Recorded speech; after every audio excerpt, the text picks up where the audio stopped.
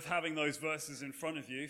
We're in a teaching series at the moment through various bits and pieces in the Gospel of John, and it's really called Encountering Jesus. And it's various people from different walks of life who come and know Jesus and encounter him, and they all do it in very different ways. And so I think that's great, and that's why we're taking time as a church to work through these different encounters, because if you stick with us long enough, you will find one of these just matches your situation very clearly indeed. And if you've missed the first few of these talks, you can go online and listen on our website or wherever you get your podcast from, and you should be able to catch up. Anyway, what we've just read this morning is a story or a narrative that I think probably we could say represents two prominent groups in Belfast. Or maybe in whatever town you're from. Two prominent groups.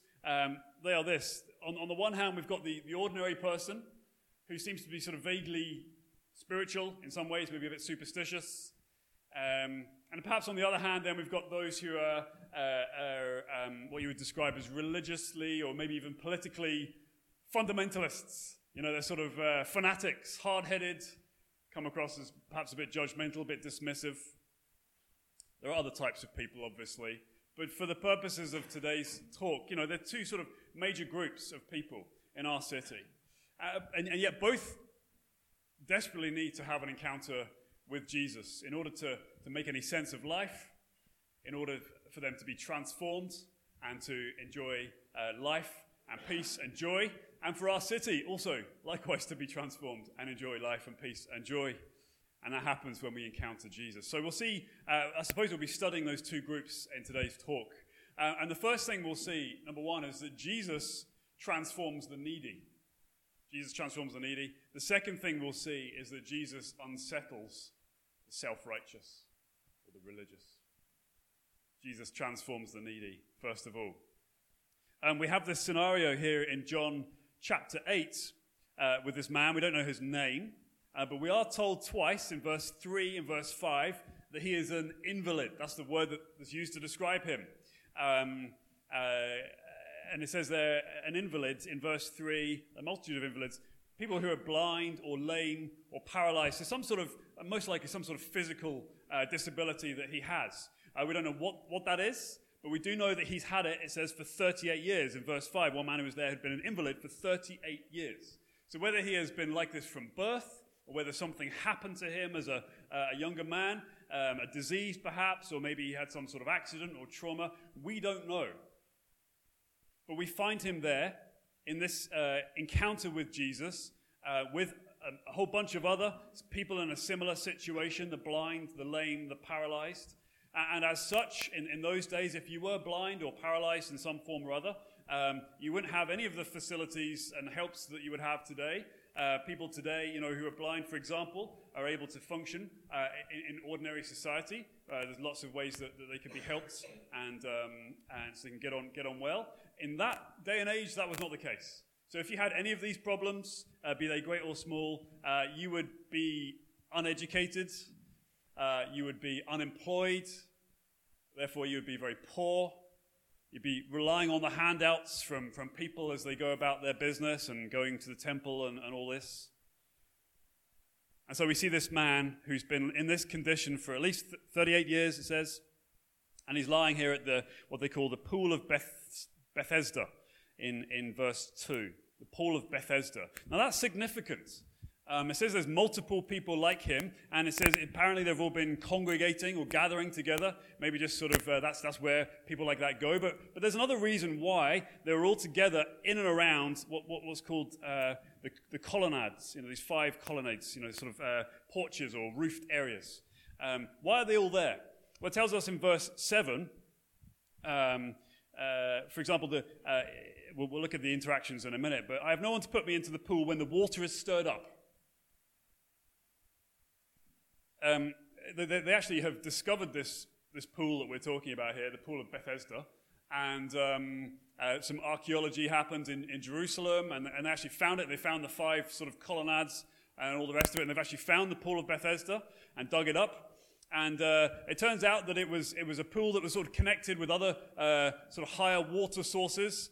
Jerusalem is sort of built on a hill, little hills here and there. And so upper water would have supplied the pool of Bethesda, other little tributaries as well, some smaller sort of fresh spring water would have also supplied this big pool known as the Pool of Bethesda. And occasionally, as a result of its construction and the fresh springs and all the rest of it, water would occasionally bubble up. A bit of air would sort of get trapped in the system, so to speak, and there would be like a burp, and up it comes, it erupts a bit.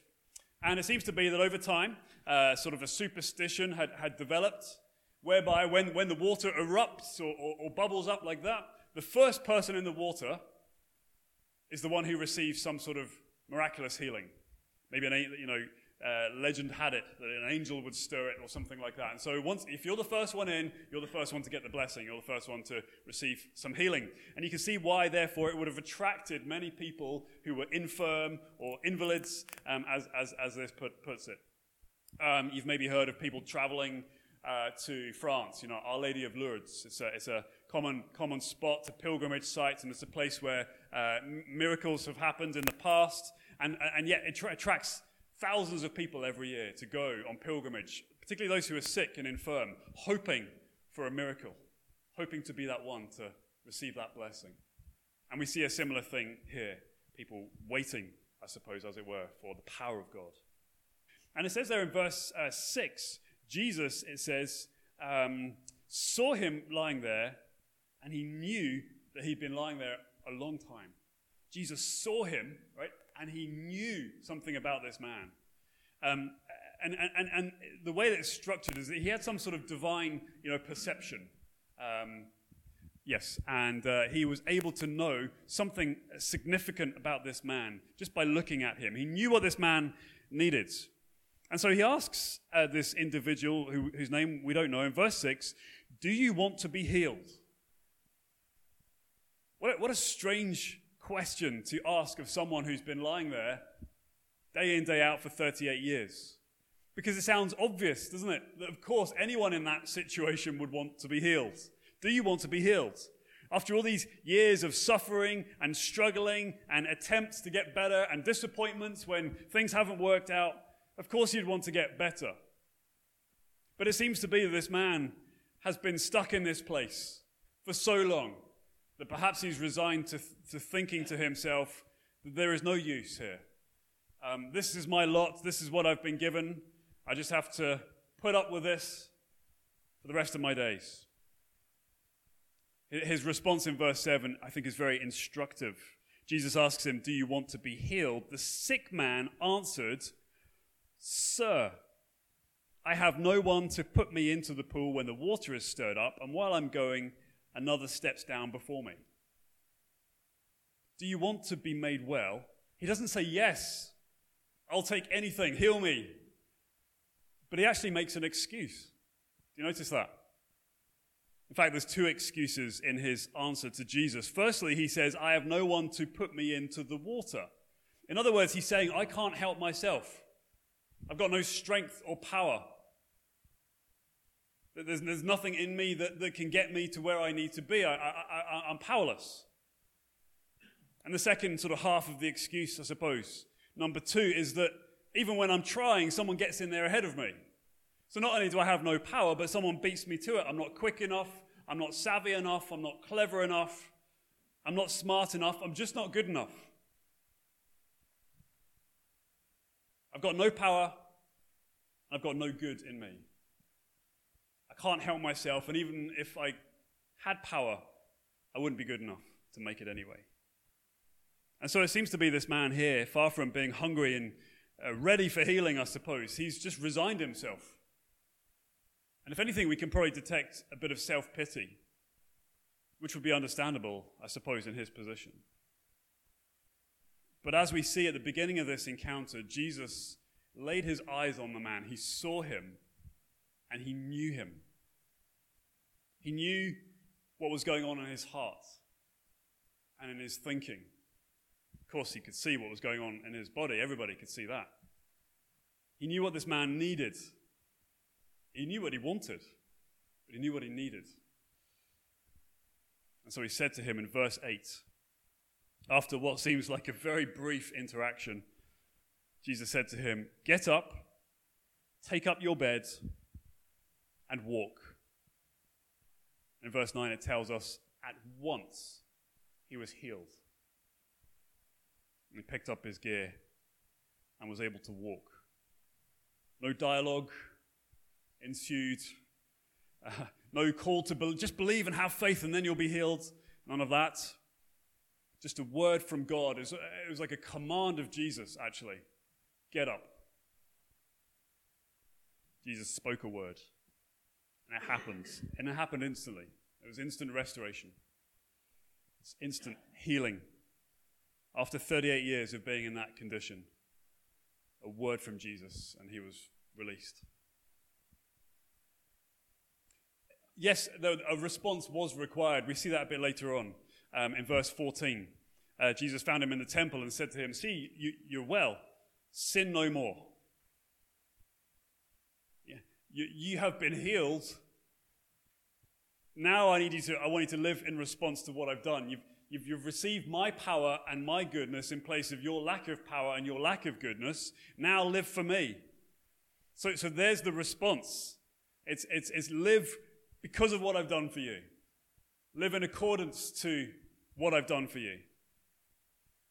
That's how we know we've been transformed by Jesus, by his power and goodness. When we will desire to live for him, our lives will be profoundly shaped and changed after a life-changing encounter with Jesus. We'll never be the same again. And I think in this man that we've been looking at just over the last few minutes, there is a picture for at least some of us in this room. We've thought probably at the start it's represented a large group of people in our city, but perhaps for you it's even more personal than that. It might be true on a purely physical plane, but certainly it might be true of you on a spiritual, even a mental sort of level. I think this man can represent those of us who know, at least at some level, anyway, there is a gap in our lives. There is a need that's been unmet. There is a guilt that cannot be shifted. And like the man that we see here in John chapter 5, we're stood staring at the waters, hoping for something to get stirred up, looking for relief, looking for help, but being continually disappointed that someone always gets in ahead of me. And so it goes round, and so it goes round, and so it goes round.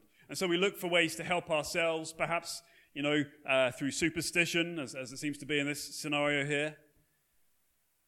But ultimately, any ways that we look to help ourselves are powerless. Maybe like this man here today, you realize that you cannot help yourself.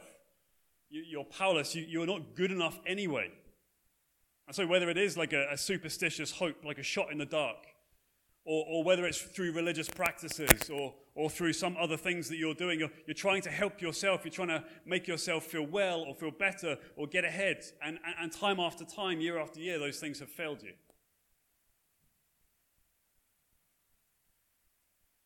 And perhaps you notice this increasing cynicism and hardness, resentfulness perhaps even growing, much like this man here. But if you in any way relate to this first character, to you, this morning Jesus says, "Rise, get up." He said, look at me, says Jesus. Stop looking down at the waters, hoping that one day they'll stir and you'll be in the right spot. Stop pinning your hopes on some vague thinking or vague thing working out. Jesus says, "I will grant you life. I will give you healing. I will begin in you the process of restoration that will continue on and on until perfection, until completion. I will come to you in a life-altering, life-transforming relationship to you. Do you want to be healed? Then come to Jesus and receive life. Come and receive his power and his goodness for you. Jesus transforms the needy And for you this morning, transformation begins when you trust that Jesus is what you need. Healing and restoration of the whole person is guaranteed by Jesus. Progress will be expected. Physical healing may even come instantly right now. It will come completely one day. Jesus transforms the needy. That's what he does. That's for you this morning. That's the first group of people, the first person that we see in this section. But there's a second section, and you know, we could sort of take the story that would finish at verse 9, and once the man was healed and took up his bed and walked. And that's where we'd end it, perhaps if we were teaching this as a Sunday school thing to kids. But even that verse doesn't end there, because it says, now, that day was the Sabbath. And we see the second group of people. Jesus unsettles the self-righteous. There's more to the story. That day was the Sabbath. The second group or players, I suppose, in this story are seen in verse 10. The Jews. So the Jews said to the man who had been healed, it's the Sabbath. It's not lawful for you to take up your bed. When the Apostle John, who wrote this gospel account, uses the term the Jews, he's not referring to all of the people of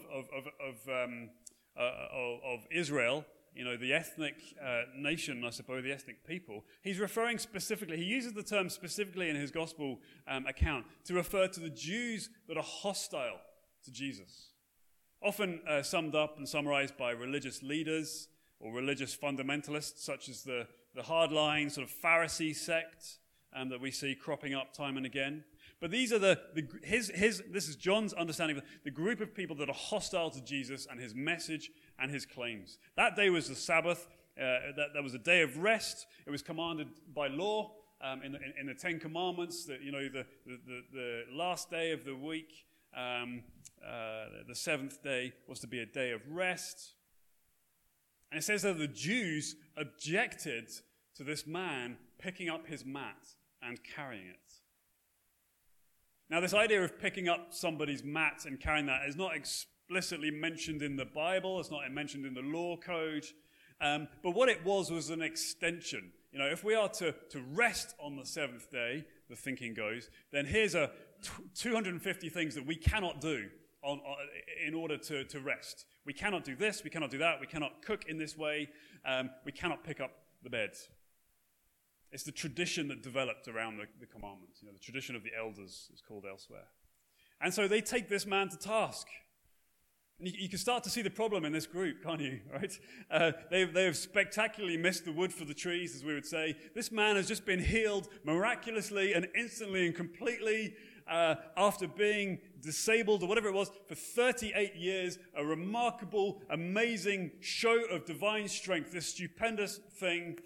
Just imagine the crowds going daft as word gets around. But their response was, you're carrying your mat on the Sabbath. That's just mad, isn't it? This group are more concerned about their non-biblical religious traditions than this extraordinary manifestation of God's power through Jesus that day. I mean, how can they get this so wrong? So lopsided. Elsewhere in the Gospels, Jesus condemns this sort of behavior outright. We can see here in Matthew 23, verse 23, Jesus says, woe, it's placing a curse, you know. He's like, woe to you scribes and Pharisees, you hypocrites, for you tithe mint and dill and cumin and have neglected the weightier matters of law, justice and mercy and faithfulness. What he's saying is that you have been so focused on following these little tiny traditions and things that you think will please God, but you have missed the big picture, justice and mercy and faithfulness. And that's the same as what's going on here. They're hypocrites. So it's important to understand when they are criticizing this man for picking up his bed on the Sabbath, it is not that they don't get it in their heads. It's not an intellectual problem.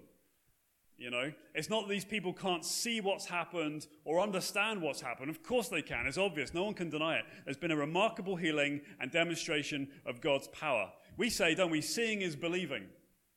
But actually when it comes to these types of people, that's rubbish, because they can see all they want, but they do not believe. Seeing is not believing. It's total rubbish in this case. They can see just fine. They can understand just fine. The problem with this type of person and this group that we're examining is much deeper. The reason why they focus on the mat and not the fact that this guy has just been remarkably healed is because they don't want to believe. Right? They don't want to acknowledge what's just happened right in front of their eyes. They choose to focus on the fact of the mat rather than the power of God in Jesus. For them, it is not an intellectual issue. They are not stupid. It is a deeper issue. It is a more profound issue. The Bible would say it's a heart issue. The very core of someone's being goes beyond the intellect. Why do you think that is? Why is it that some people would behave like this when they see the power and the goodness of Jesus so clearly? Why would anyone be like that? Well, the answer is because Jesus unsettles the self-righteous. Jesus is radically unsettling to many people. Why is he unsettling? He's unsettling because you can't control his power and his goodness. He uses his power and his goodness flowing out of his heart as he wants, not as we want. And that's a wonderful thing if you receive it, but it's a terrible thing if you're trying to control it and coerce it and just sort of keep Jesus at arm's length and keep a lid on it. If you want to contain something of Jesus and if you want it to be nice and neat, then he's not your man. If your focus in life is keeping things neat, keeping the laws great and small, then if you do that and you live as such, that's absolutely fine. But you're doing that to sort of maintain a sense of control over your own life. That's why we do it.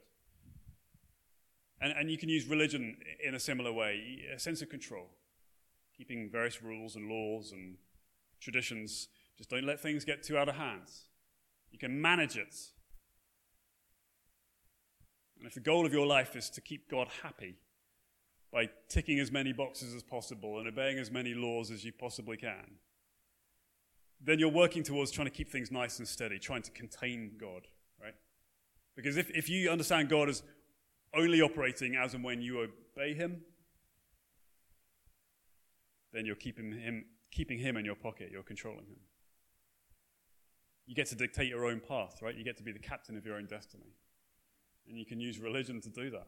It's amazing.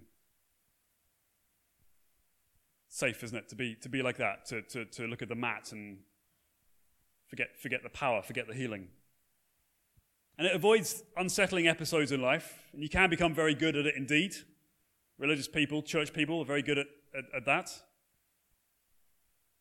But just observe what it does, if that's you. Look at the reaction to Jesus and his power. You know, we sing songs to this effect, and we gather and we say, oh, Lord, we want you to move, and yet some of us don't actually want that deeply. Look at the reaction to Jesus and his power and his goodness and his transformation. It's too unsettling for these people. It's too out of control. They can't control it. They can't master it. And so they prefer the safety of focusing on the mat. And if that's you, or if that sort of represents something of how you approach life, then you'll probably notice that it's quite easy to start looking down at other people. So start sneering at them. Maybe not outwardly, but inwardly. Because they don't match up the way that you do. Oh, you haven't picked up your mat today. I've picked up my mat.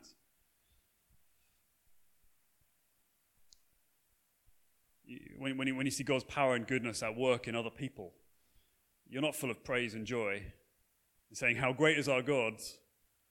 But you focus and say, you're breaking the law, you're doing this wrong. As religious people, I think we can sometimes forget. We know that we can disobey God by sinning against him, by doing wrong things. We know that. But we forget that we can actually disobey God through doing the right things for the wrong reasons. We can actually disobey God by using our religion and our law-keeping. And the reason why we're disobeying him is because they're not coming from a heart that's being transformed by Jesus' power and his goodness. It's coming from a heart that's trying to control God. And so for them, religion is controlling God by putting him in debt to them. Jesus unsettles the self-righteous.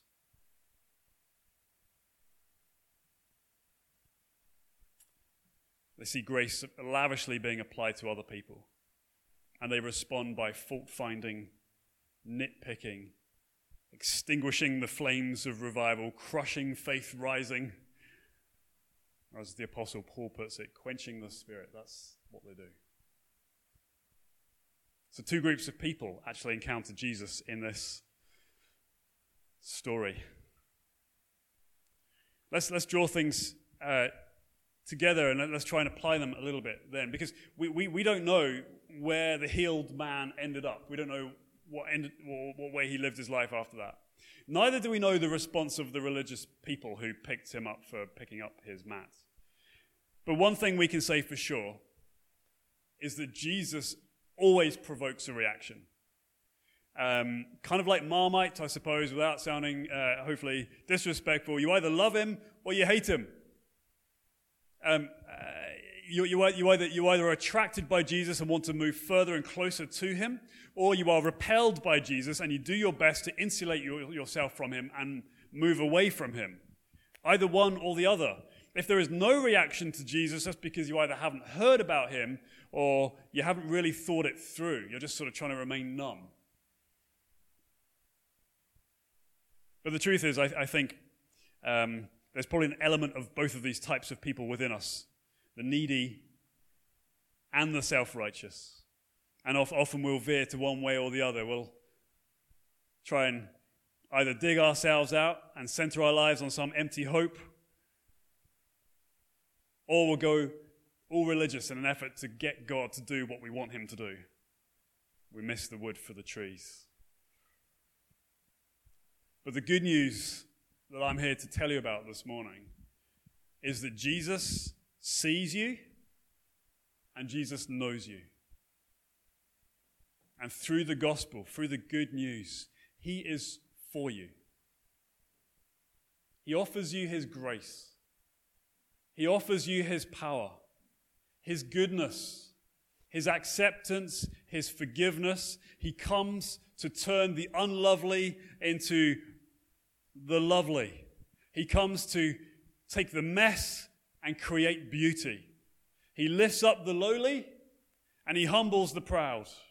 And both will find life and peace in Jesus. Through his death on the cross, we have life, and when he rose on the third day, he rose to eternal life to give and share that life with us. His forgiveness to us, rest to our souls, healing to our entire being. And he offers that real life change beginning today, continuing on forever. Through faith in his name, through faith in who he is, what he's done.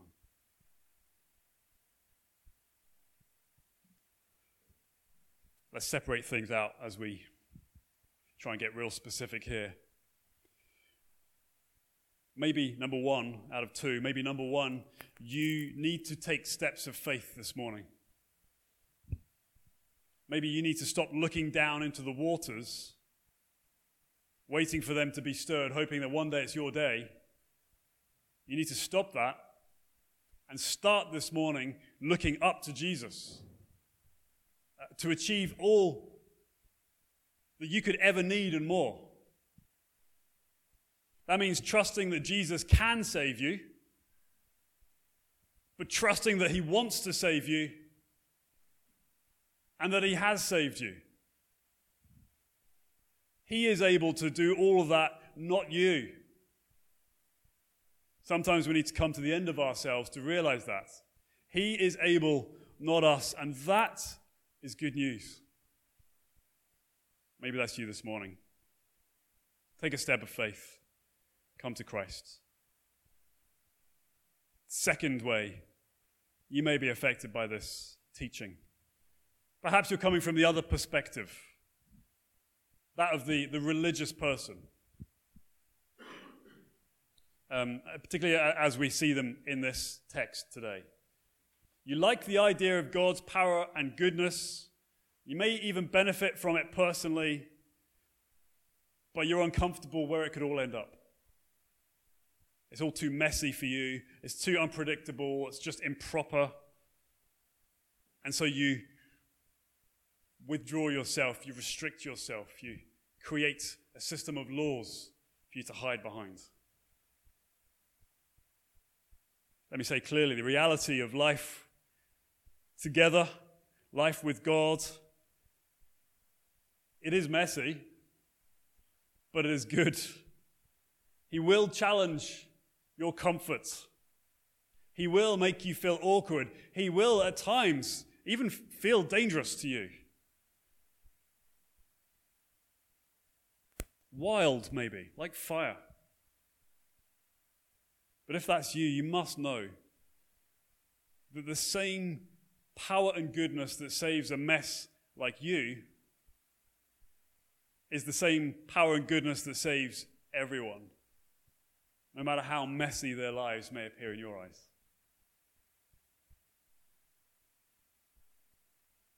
Let's finish with what I will call a vision test. And I mean the vision, I suppose, of your imagination. We're not going to test your eyes to see if you're short-sighted or long-sighted. A vision test. Imagine with me for a moment a church, maybe like this one here, filled with people who are described in verse 3. A multitude of invalids, blind, lame, and paralyzed. Imagine a church full of people like that, chronically unemployed, the poor, the destitute, people with a past, people who are stuck, people who have no one to help, people who have no place to go. But people who have had an encounter with Jesus. They have experienced something of his power and goodness. Imagine a church full of people like that. But then imagine mixed in with those people who have experienced the power and goodness of Jesus. Imagine mixed in with them also people who were formerly religious sort of fundamentalists. They used to be judgy, hard-hearted, mean-spirited people. And they too have had an encounter with the goodness and power of Jesus, with Jesus himself. And now there they are, in church, with these big transformed hearts and open wallets and open homes, all of them, both of these groups, doing life together, helping one another, all individually and as a group, reflecting the glory of God and Jesus and what he's done and celebrating him. Imagine a church like that. It'll be a bit bonkers. It'll be a bit messy. But it would be amazing. It would be glorious.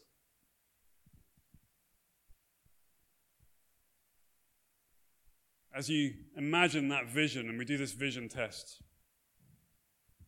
if you're saying to yourself, yes, that's the sort of church I want to be part of. That's what I want to see. If that's your response to that vision test, then you're starting to understand and marvel at what God has done for you in Jesus. And you want to see that more. And you want to see other people experience that more. If you say yes, that's what's going on in your life right now. That's what he's doing in your heart. But if you think of that vision test and you think, oh no, that sounds awful. That's the sort of church I would not like to be a part of. I like church just to be nice and still and respectful. If you sort of shrink away, then may I say clearly and with respect, you haven't understood Jesus. You haven't understood the gospel. You haven't understood his goodness, his power. That's what he does. May God help us to understand and receive more of Jesus and what he has for us today. Amen. Let's pray.